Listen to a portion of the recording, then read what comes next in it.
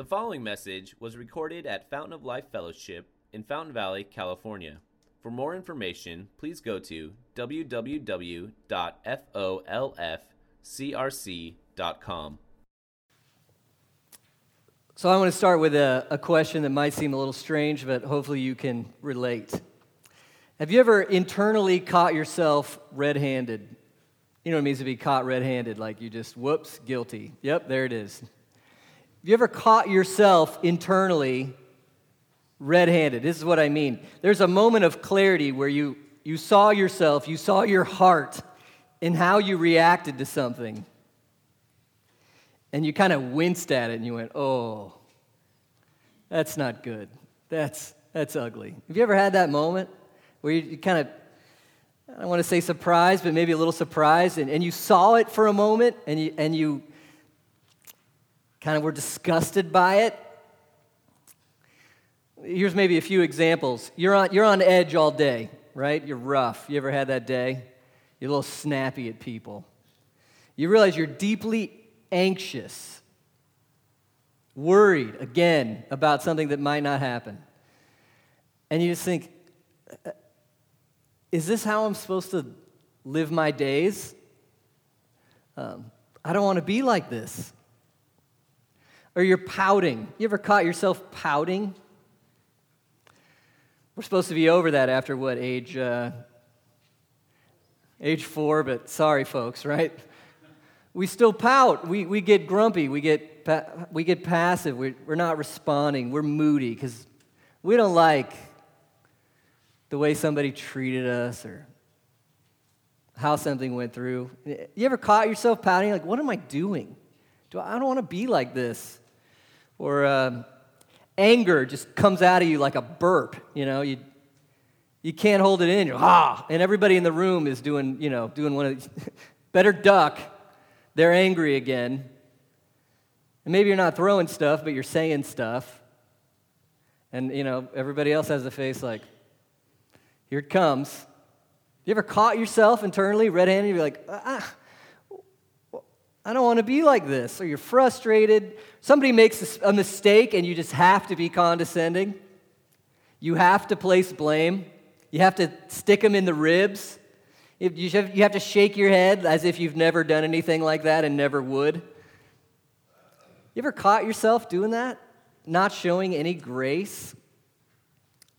Or you see that image again and everything in you wants to lust and you know where that road leads, but you want it so bad? And you think, gosh, what have I become? I've caught myself many times. And I think when we do this, we tend to bury it, don't we? Just let's pretend that didn't happen. And sometimes I wonder if we don't use one of these two excuses.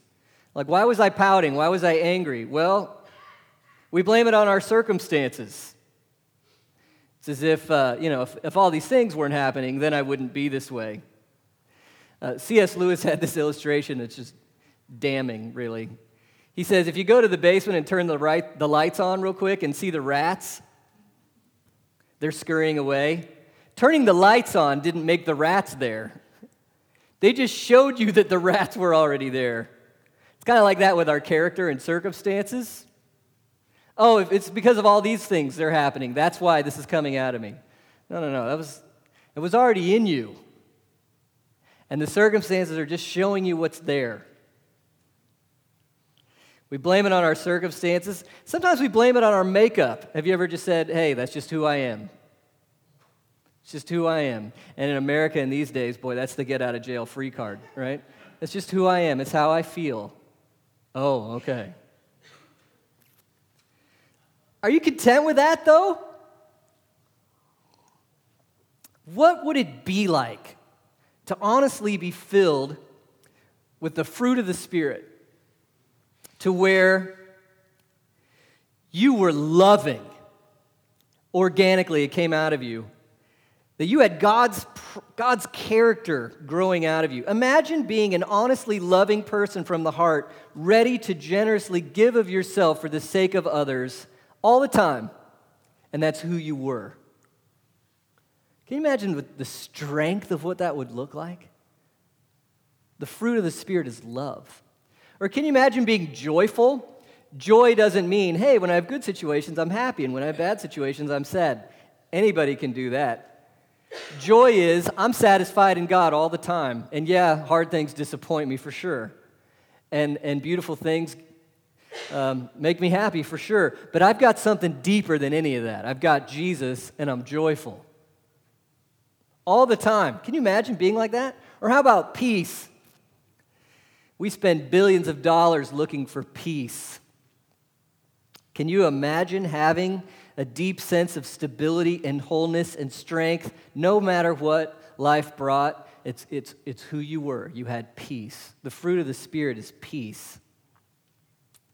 Is this even possible?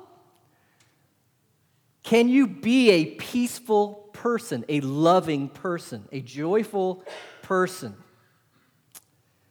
What would that be like? Well, we've been spending some time in a series we've been calling Save 2, and we're thinking of the life God has for us as Christians. And this morning we're in Galatians 5, and we see that we are saved to walk by the Spirit. We're saved to walk by the Spirit, and really this is an epic passage. It's a famous passage. I'm going to spend a couple weeks in here because we can't get enough out of it in one morning.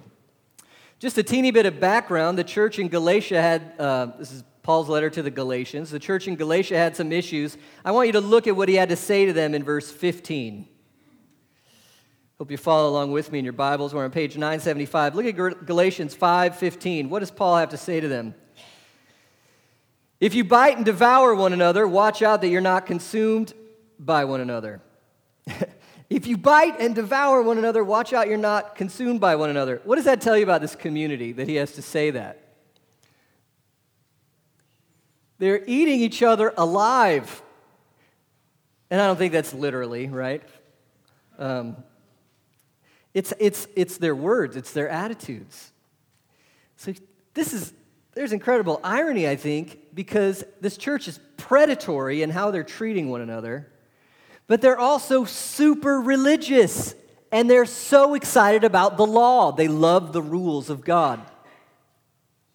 And what this shows us is, for all their religion, it had not touched their character. It had not hit their hearts. Going to church, trying to keep the rules, doesn't change your character. It just changes the variety of your sin. Now you're self-righteous. Nothing has changed. The sin just looks different. But in this passage, Paul says, there's a key. Everything can change with this. So I'm going to be working out the slide booth today with these overheads. But I want to show you this one. Look at these three statements, verse 16, verse 18, verse 25. What does Paul say? But I say, number one, what? Walk by the Spirit. He's in you. He's with you. Walk by His power. Verse 18, what does he say? Be led by the Spirit. So hear what he's saying. Listen to him. Go with him. Verse 25, keep in step with the Spirit. This is the idea of marching in a line. He's first. You're submitting to him. You're going where he's going. You're doing what he's doing. But what's the key to character change? He doesn't say, hey guys, just try harder. He does not say that. He says, connect yourself, or really realize the connection you have with who? The Holy Spirit of God. So the apostle is working very hard to motivate them towards the real way, the only way, the powerful way to truly live the Christian life. So this is a huge deal. This is really this is fundamental for what it means to live what we're saved to. So I'm not going to get into a lot of the fruits this morning. We're going to save that for later.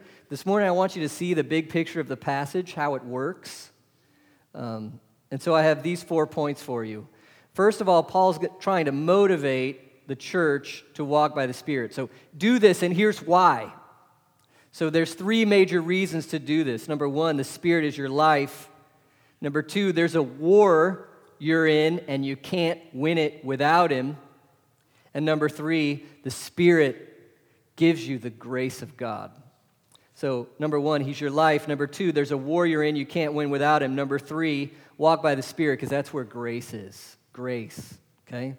And then our 4th point today is going to be, well, how do you do this? I want to think with you about how to do it, because I don't know about you, I've heard that I should do it a million times, and I don't always understand how. So 3 reasons to do it. The last point would be some thoughts on how. So the first reason, walk by the Spirit, because this is your life. Look at chapter 5, verse 25. Paul sums up his argument here with, if we live by the Spirit, let us also keep in step with the Spirit. So the reason to keep in step with the Spirit is because we live by the Spirit. If you're a Christian, this is your life. Let's just think what we know as Christians about the Spirit. We know God is triune, right? One God, 3 persons, Father, Son, Holy Spirit. They are the same in essence and glory. They are different in person. They're distinct in role, what they do for us in our salvation. So, for instance, we know that the Father ordained salvation. He has said, I'm going to save you. Let's do this. We know that the Son accomplishes your salvation. He came, lived a perfect life in your place, died on the cross for your sins, rose from the dead in victory. So He has accomplished your salvation. What does the Spirit do? You could say the Spirit applies your salvation, enables your salvation. He takes what the Father has ordained and what the Son has accomplished and makes it real in you. So really, you could look at your life in the Spirit, past, present, and future. This is your life. Look at what Jesus said in John chapter 3, verses 5 to 6. He said, truly, truly, I say to you, unless one is born of water and the Spirit, he cannot enter the kingdom of God. That which is born of the flesh is flesh, and that which is born of the Spirit is spirit. So what has to happen for you to enter the kingdom? You have to be born again. By the water and the Spirit. And with that phrase, Jesus is looking back to the prophet Ezekiel. And these are kind of 2 aspects on the same reality. Water means you've been cleansed of your sin. You've been washed. So this new birth washes you. And the Spirit aspect is now you have new life. You've been given new life in the Spirit. You were born. So here's what we're saying. If you trust in Jesus right now, if I said, all right, are you a Christian? Do you trust Jesus? Some of you might say, I'm not sure. We're glad you're here. We're so glad. Keep looking, keep seeking. A lot of you say, yes, absolutely. Why do you believe in Jesus? And you could look at it from your own perspective. Well, He's awesome. I'm a sinner. I need Him. Yes and amen. But there's a deeper level. Why do you believe in Jesus? And here's the answer. The Spirit of God came to you and said, wake up, changed your heart, opened your eyes. If you are a Christian, it's because the Spirit gave you life. You've never been once a Christian without the Spirit. This is your life. There He is, giving you new life. You could also look at our life in the Spirit kind of present. Look at Romans 8:14. All who are led by the Spirit of God are children of God. So who is it that are children of God? Those who are led by the Spirit. Who is it that are led by the Spirit? Those who are children of God. Are there any of children of God who aren't led by the Spirit? No. Is there anybody who's led by the Spirit who's not a child of God? No. These things are synonymous. If you're a Christian, guess what you are? Led by the Spirit. Led by the Spirit. This is life every day. The Spirit is life. You could also say the Spirit is our future life. Look at Ephesians 1:13-14. Paul says, in Him, that's Jesus, in Jesus you also, when you heard the word of truth, the gospel of your salvation, and believed in Him, were sealed with the promise, who? Holy Spirit, who's the guarantee of our inheritance until we acquire possession of it to the praise of His glory. So you got an inheritance coming. You remember what you inherit as a Christian? It's good. It's good. It makes the lotto look stupid. Really stupid. You're going to inherit the world, Romans says. The world. What's in the world? Yeah, the whole thing. And you're going to get it. The new world, it's yours. You're going to inherit God. So you can just sit under that and go, oh my goodness. God will be your God. You see Him, you know Him, He's yours. And you have a down payment with you until you get to enjoy the full-on inheritance, because we're not quite there yet, are we? The down payment, the thing is, hey, here's the promise. I promise you're going to get this. The down payment you have is the Holy Spirit's going to be with you. And He's going to be with you to take you all the way there to the end. The Holy Spirit will be your life in the future. He's going to get you there. In fact, you're sealed by Him. So that seal identifies and it also preserves.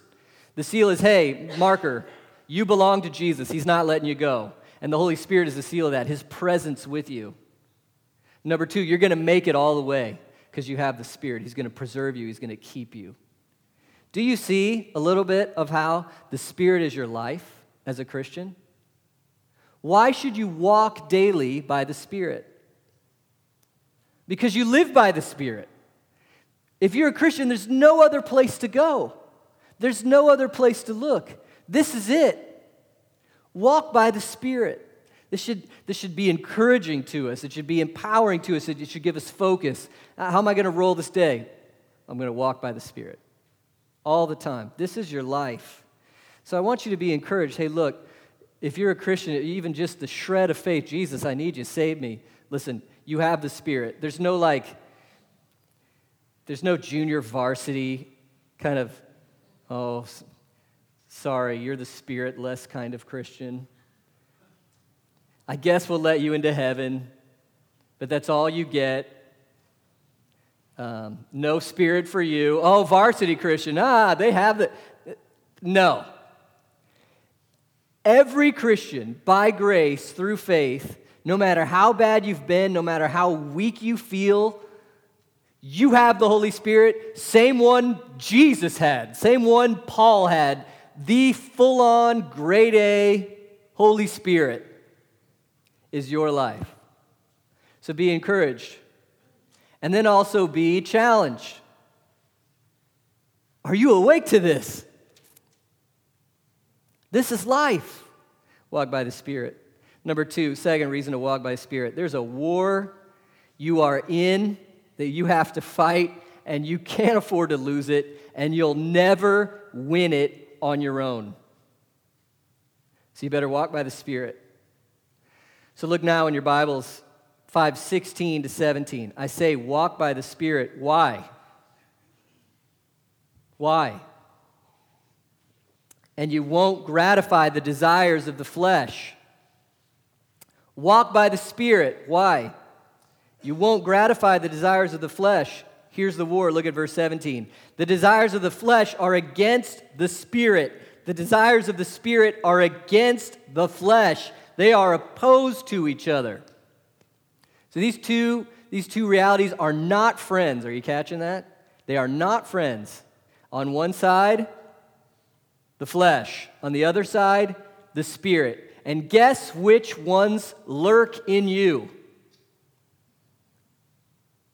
Both. Whose team are you on? Let's think a little bit about the flesh. What does this word mean? It's a complicated word. The Greek word is sarx, and it can be used in very different ways. One is very positive, the other is very negative. So the positive way the word is used just means your body, okay? Your beautiful, wonderful body, that thing that is you that you're sitting in right now. Biblically, is the body good or bad? It's good. It's so good. It's so good. God loves the body. He made the body. He's going to give you a new body. You're going to live in a body forever. Humans are meant to be in bodies. We like bodies. That's good. So it is heresies of Christianity that demean flesh as the body. Oh, our bodies are wicked. They hold us back. Let's hurt ourselves. No. That's not what the Bible's saying. And that's not how Paul is using the word here.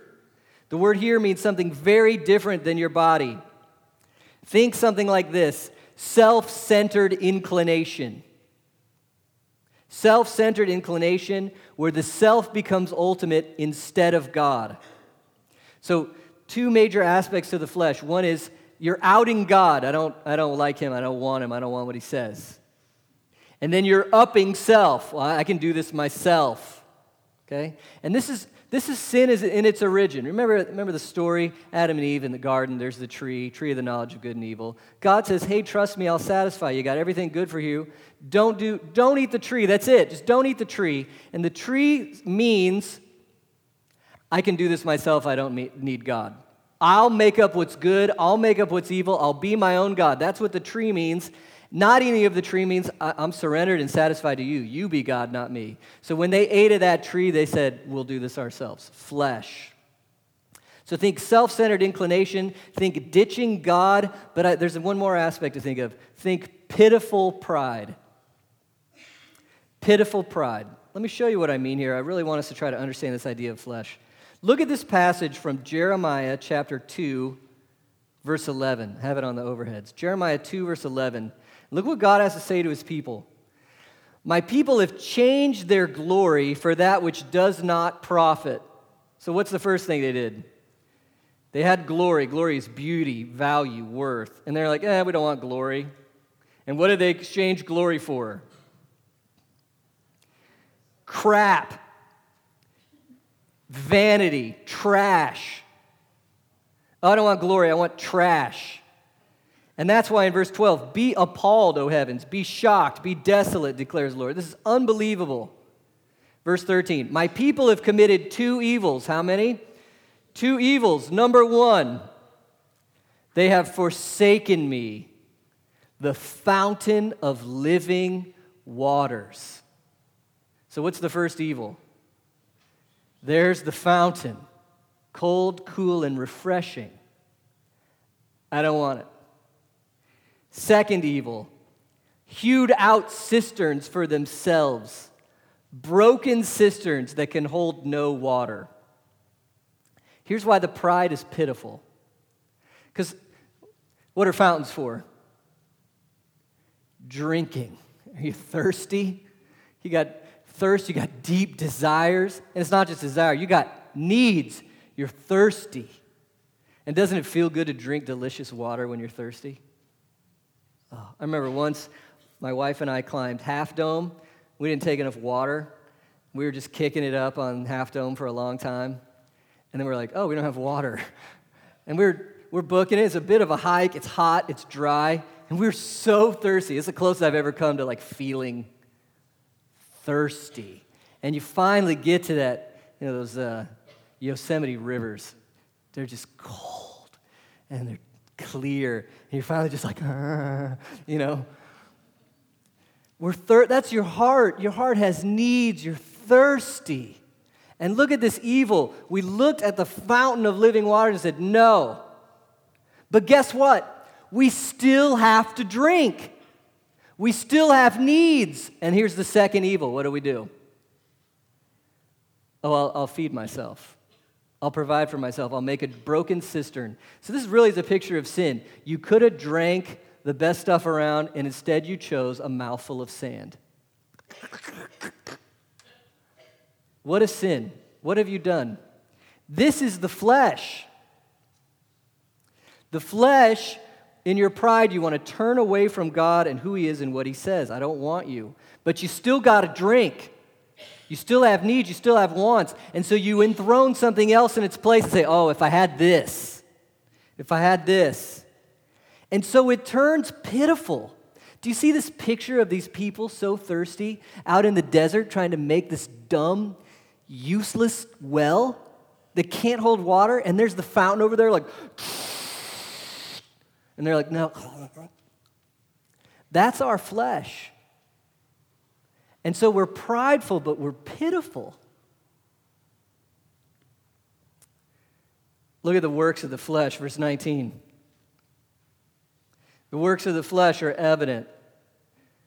Sexual immorality, impurity, sensuality, idolatry, sorcery, enmity, strife, jealousy, fits of anger, rivalries, dissensions, divisions, envy, drunkenness, orgy. Oh, and things like these. There's more.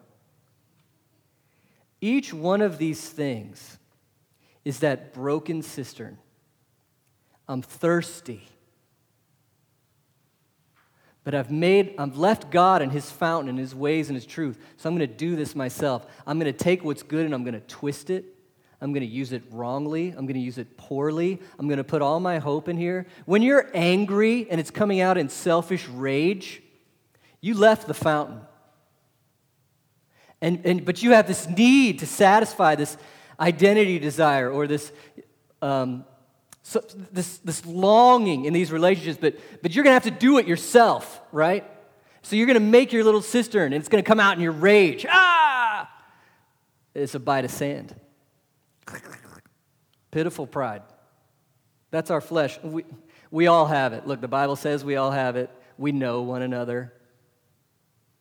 We all have it. I've got it. It's lurking. So there's moments, there's thoughts, there's attitudes where we're just subtly in my heart, it's like, God, you go over there. I can't trust you. You're not enough. Your word's not true. I can't obey you. I got to do this. So I got to look at this, or I got to say this, or I got to feel this, or I got to... Broken cisterns, the flesh. And I say all this because there's a war. What do you have lurking in you? The flesh. Okay, but you've trusted in Christ. So who owns you? Who's your life now? The Spirit. And the Spirit is saying, hey, let's kick some, I got to say this sermon way. Let's kick some behind on the flesh. Let's go kill that thing. That's ugly. I don't like him. He's ruining you. He's denying me. Do you see your choice? The Spirit is now, guess what Jesus calls the Spirit in John? The fountain of living waters. Isn't that interesting? You have the fountain in you, with you, through Christ. You have the Spirit, but there's also some sandy, muddy wells, and you're still real tempted to go have a lick. The flesh. And they're fighting. The flesh is like, no, you can't trust the Spirit. He's not enough. You got to do this yourself. Come on, do it yourself. Get angry. And the Spirit's like, I'm with you. I'm the fountain. Drink. But they're not friends. And you got to fight, right? You got to fight. Walk with the Spirit, and you won't gratify the desires of the flesh. So these fleshly desires show up. They do. It's an itch. Don't gratify it. Don't fill it up. Don't give it life. Don't feed the fire. Don't walk the road. See it. Be like, hey, I know what you are. I'm dead to you. I'm over with that. And now I'm going to walk with the Spirit. Fill me, satisfy me. Give me your presence to drink. And don't gratify the desires of the flesh. And listen, two things. Number one, you can do this. Look at verse 24. Those who belong to Christ Jesus have crucified the flesh with its passions and desires. The flesh was fundamentally defeated for you at the cross of Christ. He has been given his mortal wound. He's dying. He's not going to last. Jesus won the battle for you. But he's still kind of kicking around on the way out. And you got to keep kicking his head. With the Spirit. You got to crucify it. And you can because you've been crucified with Christ. You can because you have the Holy Spirit. But fight, right? Fight. Fight the flesh. Recognize and fight the flesh. And you can't afford to lose this war. Because look at verse 21. It's one of these things we don't like in the Bible. Verse 21, Paul says, I warned you, as I warned you before, those who do such things will what? Not inherit the kingdom of God. Now, a couple things to see. This word do, I wish the translators, I think it's a pretty safe decision to realize this word do actually means practice. Those who practice these things. So aren't you, this is a really, I love this word. It doesn't say those who, if you've ever done this once, you're done. No heaven for you, wrath of God. It does not say if you've ever done this once, you're out. It also doesn't say if you struggle with these things, you're out. In fact, the whole context is, what are the Galatians struggling with? The flesh. This is for people who struggle with the flesh. So don't think, oh, if I was a real Christian, I wouldn't have to fight. No. If you don't feel like there's a fight in your life, you got to wake up. You're losing. The Christian life is a fight, which means you're going to feel everything a fight brings. I don't know if I can do this. I fell down again. No, what Paul says is those who practice the deeds of the flesh will not inherit the kingdom of God. So there is a line somewhere, right? If you are of the Spirit, if this is your life, you will fight the flesh and you will not practice the deeds. You won't just keep doing it habitually. You're going to fight it. Do you see the difference? Because spirit and flesh, they're not friends. They don't hang out. One of them's going to have the upper hand. Walk by the Spirit. Why? First reason, this is your life as a Christian. Number two, you're in a war. Spirit versus flesh, and you cannot win this war without the Spirit. With the Spirit, you can, and you will. But fight the war. So we see already that walking by the Spirit is not like let go and let God, right?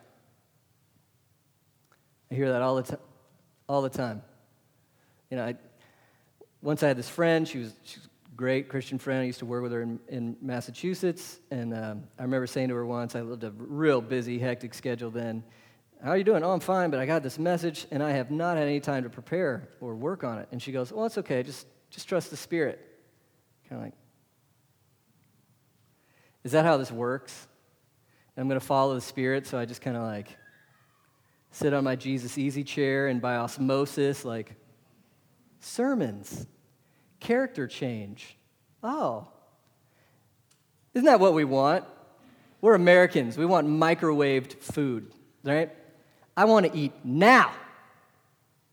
Zing! I want Christian character now, and I don't want to do anything. Spirit. There are some things where we let go and let God, right? When the Israelites are in front of the Red Sea, they're going to die. God opens the sea. They didn't do that. But then they still had to walk across. We've been learning as we're saved too. We've been hearing phrases like make every effort. You remember that? 2 Peter 1. Make every effort. Or Philippians 2. Work out your salvation with fear and trembling. We're not earning our salvation by our efforts. No way. We're just living because we're alive. We're being who we are. You got a war to fight. It's not passive. It's aggressive. That doesn't hinge on you. You're not fighting to earn your salvation. You're fighting with the Holy Spirit to kill your flesh. Walk by the Spirit, you won't gratify the desires of the flesh. Third reason to walk by the Spirit. This is where grace is. Exchange law for grace. Look at this parallel between verse 16 and verse 18.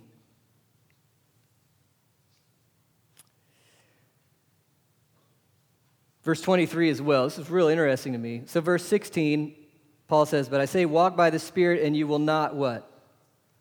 Gratify the desires of the flesh. Then verse 18 he says, if you're led by the Spirit, you're not under what? Law.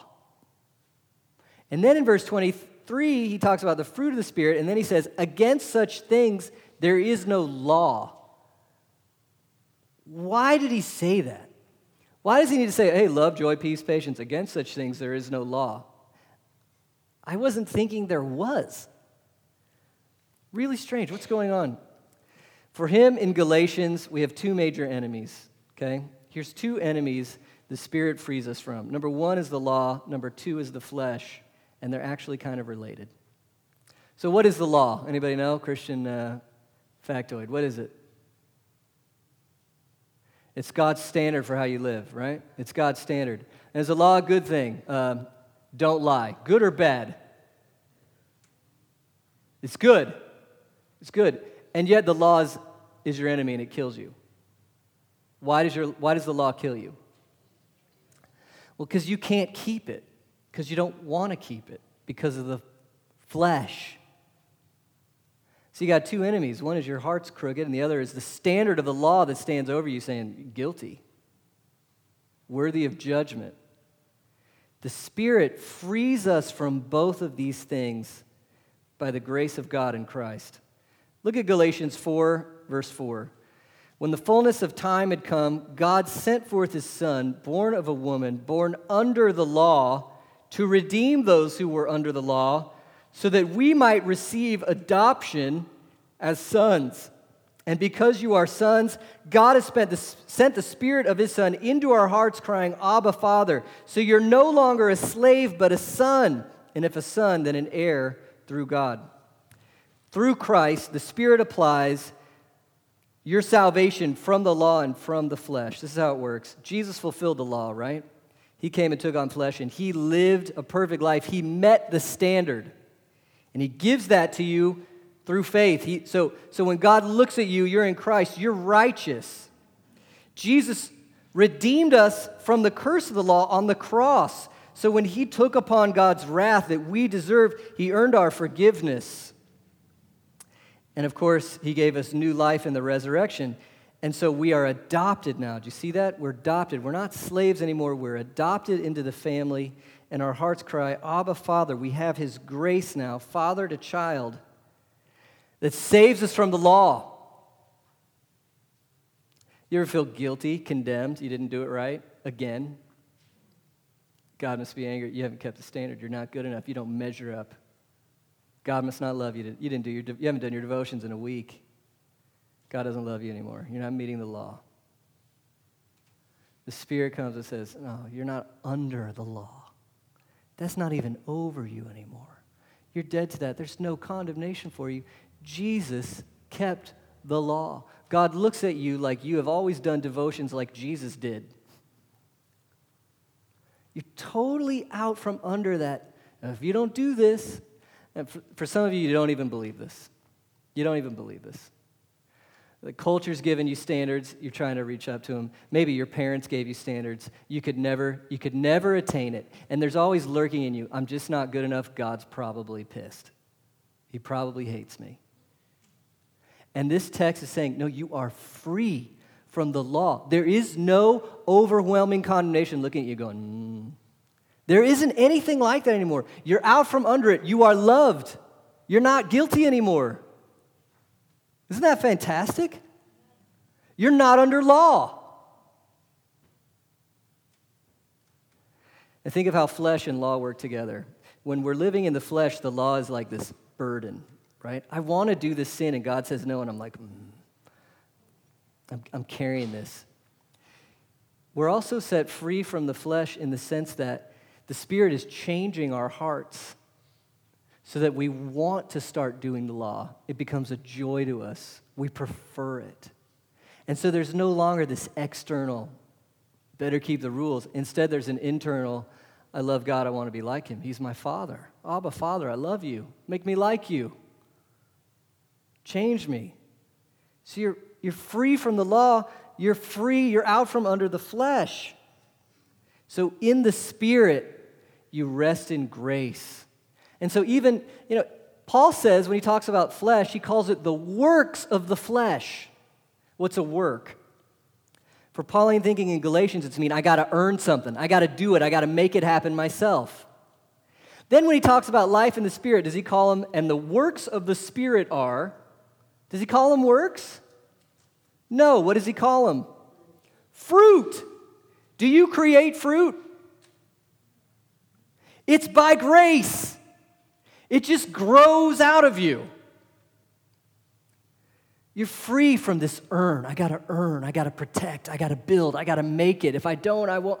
You're free, you're under grace. God has done this for you in Christ. You're under grace, you're loved, you're okay, you have what you need. And so now instead of creating works, well, you cultivate fruit. You cultivate it. God's the one who makes it grow. He's the one who causes it to grow. Cultivate it. And by the way, it teaches us to be patient, right? How many of you got a little plot in our organic garden? You pop the seed in, right? The little kids. You ever planted a seed with a little kid? Put the seed in the ground, you put water on it, and he's like, come on. And you're like, oh, I got bad news for you. It's not the way it works. It's kind of slow. Actually, you go about your business, cultivate it. Let's weed weed the ground and let's keep watering it, but wait for a while, it'll grow. Guess what? Fruit's like that too. It's going to grow as you grow in grace. But walk by the Spirit, people. Walk by the Spirit. Why? This is your life as a Christian. Number 2, you're in a war. You can't win it without Him, but with Him you'll win. Number 3, this is where we live in grace. You're not under law anymore. You don't have to feed the flesh anymore and create it and earn it. You're under grace. You're under love. God has done everything you need for you. Okay, how? Last one. How do we walk by the Spirit? I've heard several of you ask this question. You're like, walk by the Spirit? Great. How? I don't see Him there. I can't march behind Him. How? He doesn't come to me like some of those TV preachers. God said, ha! I remember a sermon once when I was a kid. Crazy church we went to. The dude's preaching whatever he's preaching, and he actually did one of these numbers. Hold on for a moment. Yes, Lord? Okay, Lord. Yeah, I'll tell him. Like he's on the phone or something, And the rest of us are like, hey, can we have Jesus' cell phone number? For me, walking by the Spirit isn't quite like that. What should I do here? Well, I recommend. How do you walk by the Spirit? And here I'm putting together what I see in Galatians, but also what we've seen in a lot of different texts as we've been looking at Save 2. Here's my definition. Number 1, constantly rely on the presence of the Spirit. So all these verbs, walk, be led by, it's participle. Keep going all the time. So you don't walk by the Spirit like for an hour on Sunday and then go kick it on your own. When do you walk by the Spirit? When you're breathing, okay? When you're breathing. The word for spirit is breath or wind, so just think of it like that. Breathing. That's when I walk by the Spirit. Constantly rely on the presence of the Spirit. You remember John 14? The Spirit is our paraclete, our helper, our counselor. He's there. Jesus is with you in the Spirit. So just a knowledge of His presence. The flesh wants to tell you, you're alone. You have to do this yourself. The Spirit tells you, I'm here. Rely on me. Listen to me. Look for me. Trust me. So this includes, of course, praying, right? Pray without ceasing. Rely on the presence of the Spirit. Constantly rely. Number 2, trust gospel promises. The Spirit you might not have a cell phone number, but He did write you a book. He wrote you a book. And we saw in 2 Peter 1, remember? We become partakers of the divine nature through His precious promises. That's how we know Him. Trust gospel promises, and you'll hear the voice of the Spirit. When you trust, and I say gospel promises because I want you to remember, Jesus lived for you, died for you, rose for you.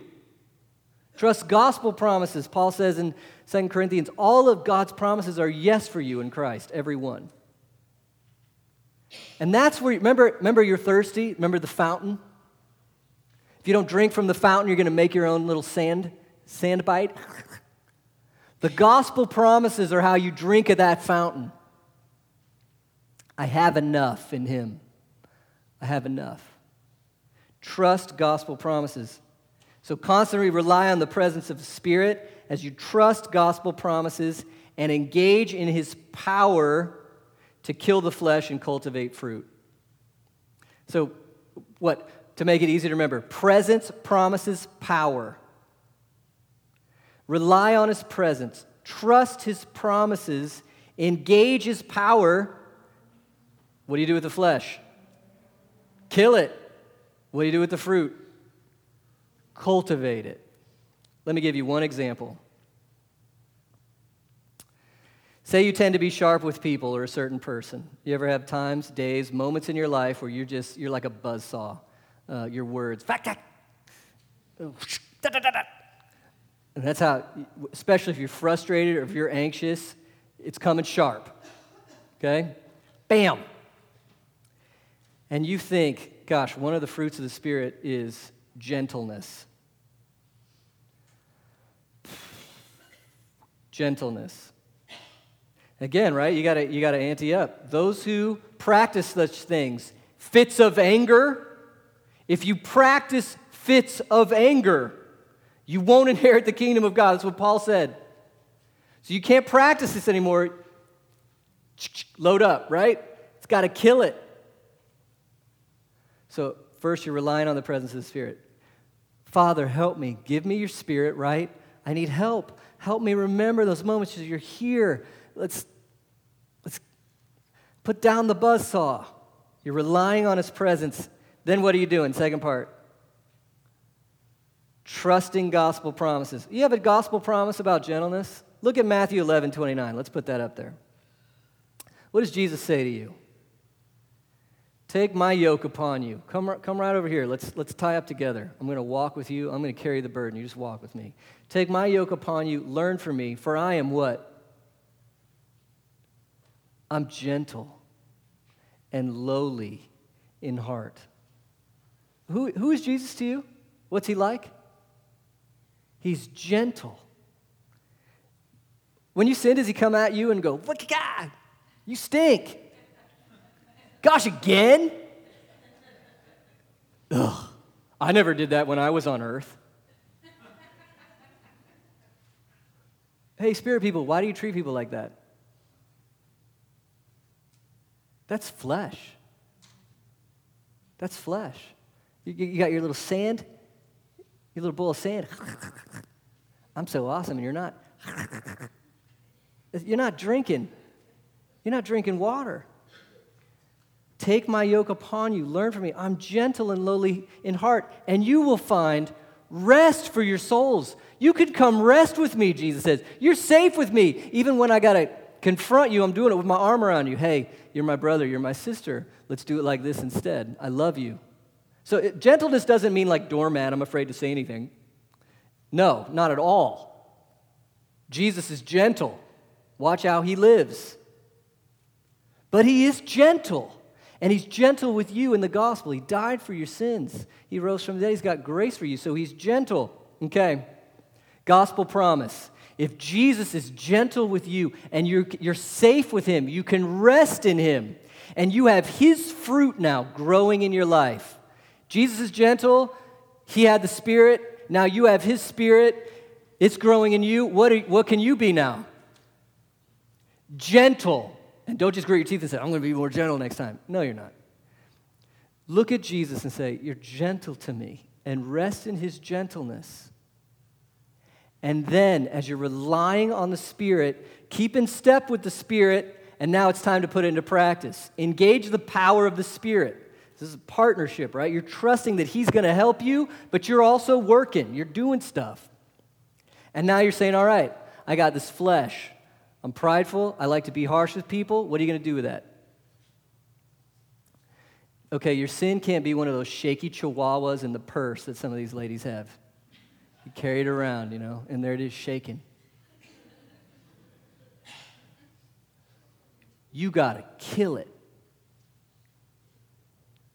What is that attitude like? You got to, you don't just pet it. You got to kill it. I'm not doing this anymore by the power of the Spirit. And then now you're putting into practice. Kill the flesh, cultivate the Spirit. So there's this person, there's a situation. You tend to be sharp, you tend to be a buzzsaw. Well, now Jesus is humble toward you. He's gentle. You're going to rest in Him. And out of that, maybe you apologize. Hey, I know that at this moment I ran over you. I want you to know I'm sorry. I'm trying to be gentle. And then the next time it comes up, because if you're constantly relying on the Spirit, here's part of our problem. If you just live through your days without constantly relying on the Spirit and then react to something that comes up, flesh. But if you're constantly working on relying on the Spirit as much as you can all the time, when the situation comes up, Spirit's going to be like, all right, here we go. It's coming. I'm with you. You can do it. Let's be gentle. How can I respond gently? I don't know. Do it. Talk gently. Work at it. Ask Him, am I being gentle enough? How could I be more gentle? You're like, oh, I can't do that. That's humiliating. Remember that pitiful pride? Quit eating at the sand snack bar. Drink from the water. Do you see? One example. Walk by the Spirit, folks. He's our life. He's our victory. In him is the grace of Jesus Christ. I'm going to pray. We're going to take up our offering. Then we're going to take the Lord's Supper. Let's be led by Jesus to the table. He invites us to repent of our flesh and its deeds, and then feed by faith on what he's done for us, his body to make us righteous, his blood to give us new life. Let's pray. Father, we want to live by your Spirit.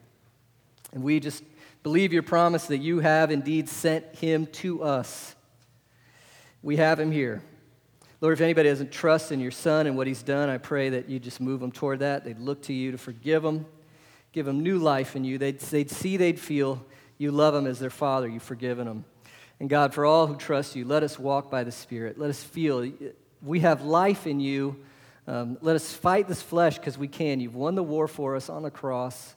And let us live out of your grace to constantly rely on you, to constantly trust your gospel promises, and kill our flesh, cultivate the fruit. We pray you do this in us. In Jesus' name, amen.